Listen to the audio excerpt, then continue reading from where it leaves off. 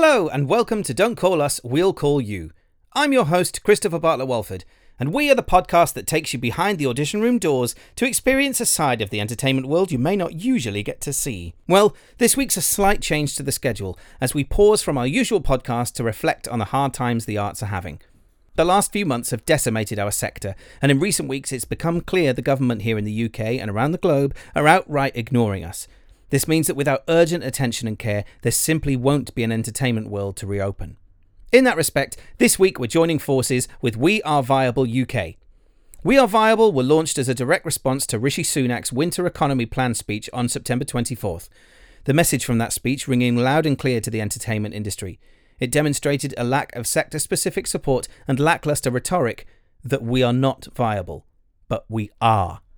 It's driven by industry professionals, festival organisers, artists, entertainers, promoters and venues, but most importantly, fans of culture, the people.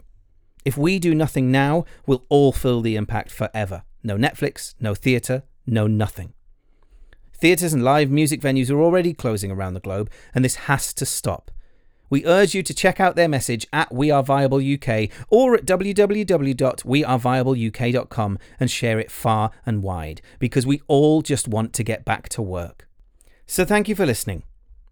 We'll be back next week with an episode full of hilarious audition tales, but for now, please do check out the 20 plus hours of content we've made for you for free during lockdown to entertain you and make you smile, remembering a time we could all go to work. Performers from the West End, TV, live music and comedy, all sharing stories from when we were allowed to do the things that we've trained hard to do. We aren't going anywhere, and we certainly aren't retraining. Come laugh with us, share the message around, enjoy stories from an industry that makes the UK economy billions of pounds every single year. Because we are viable. Save the arts. We'll see you next week. Goodbye.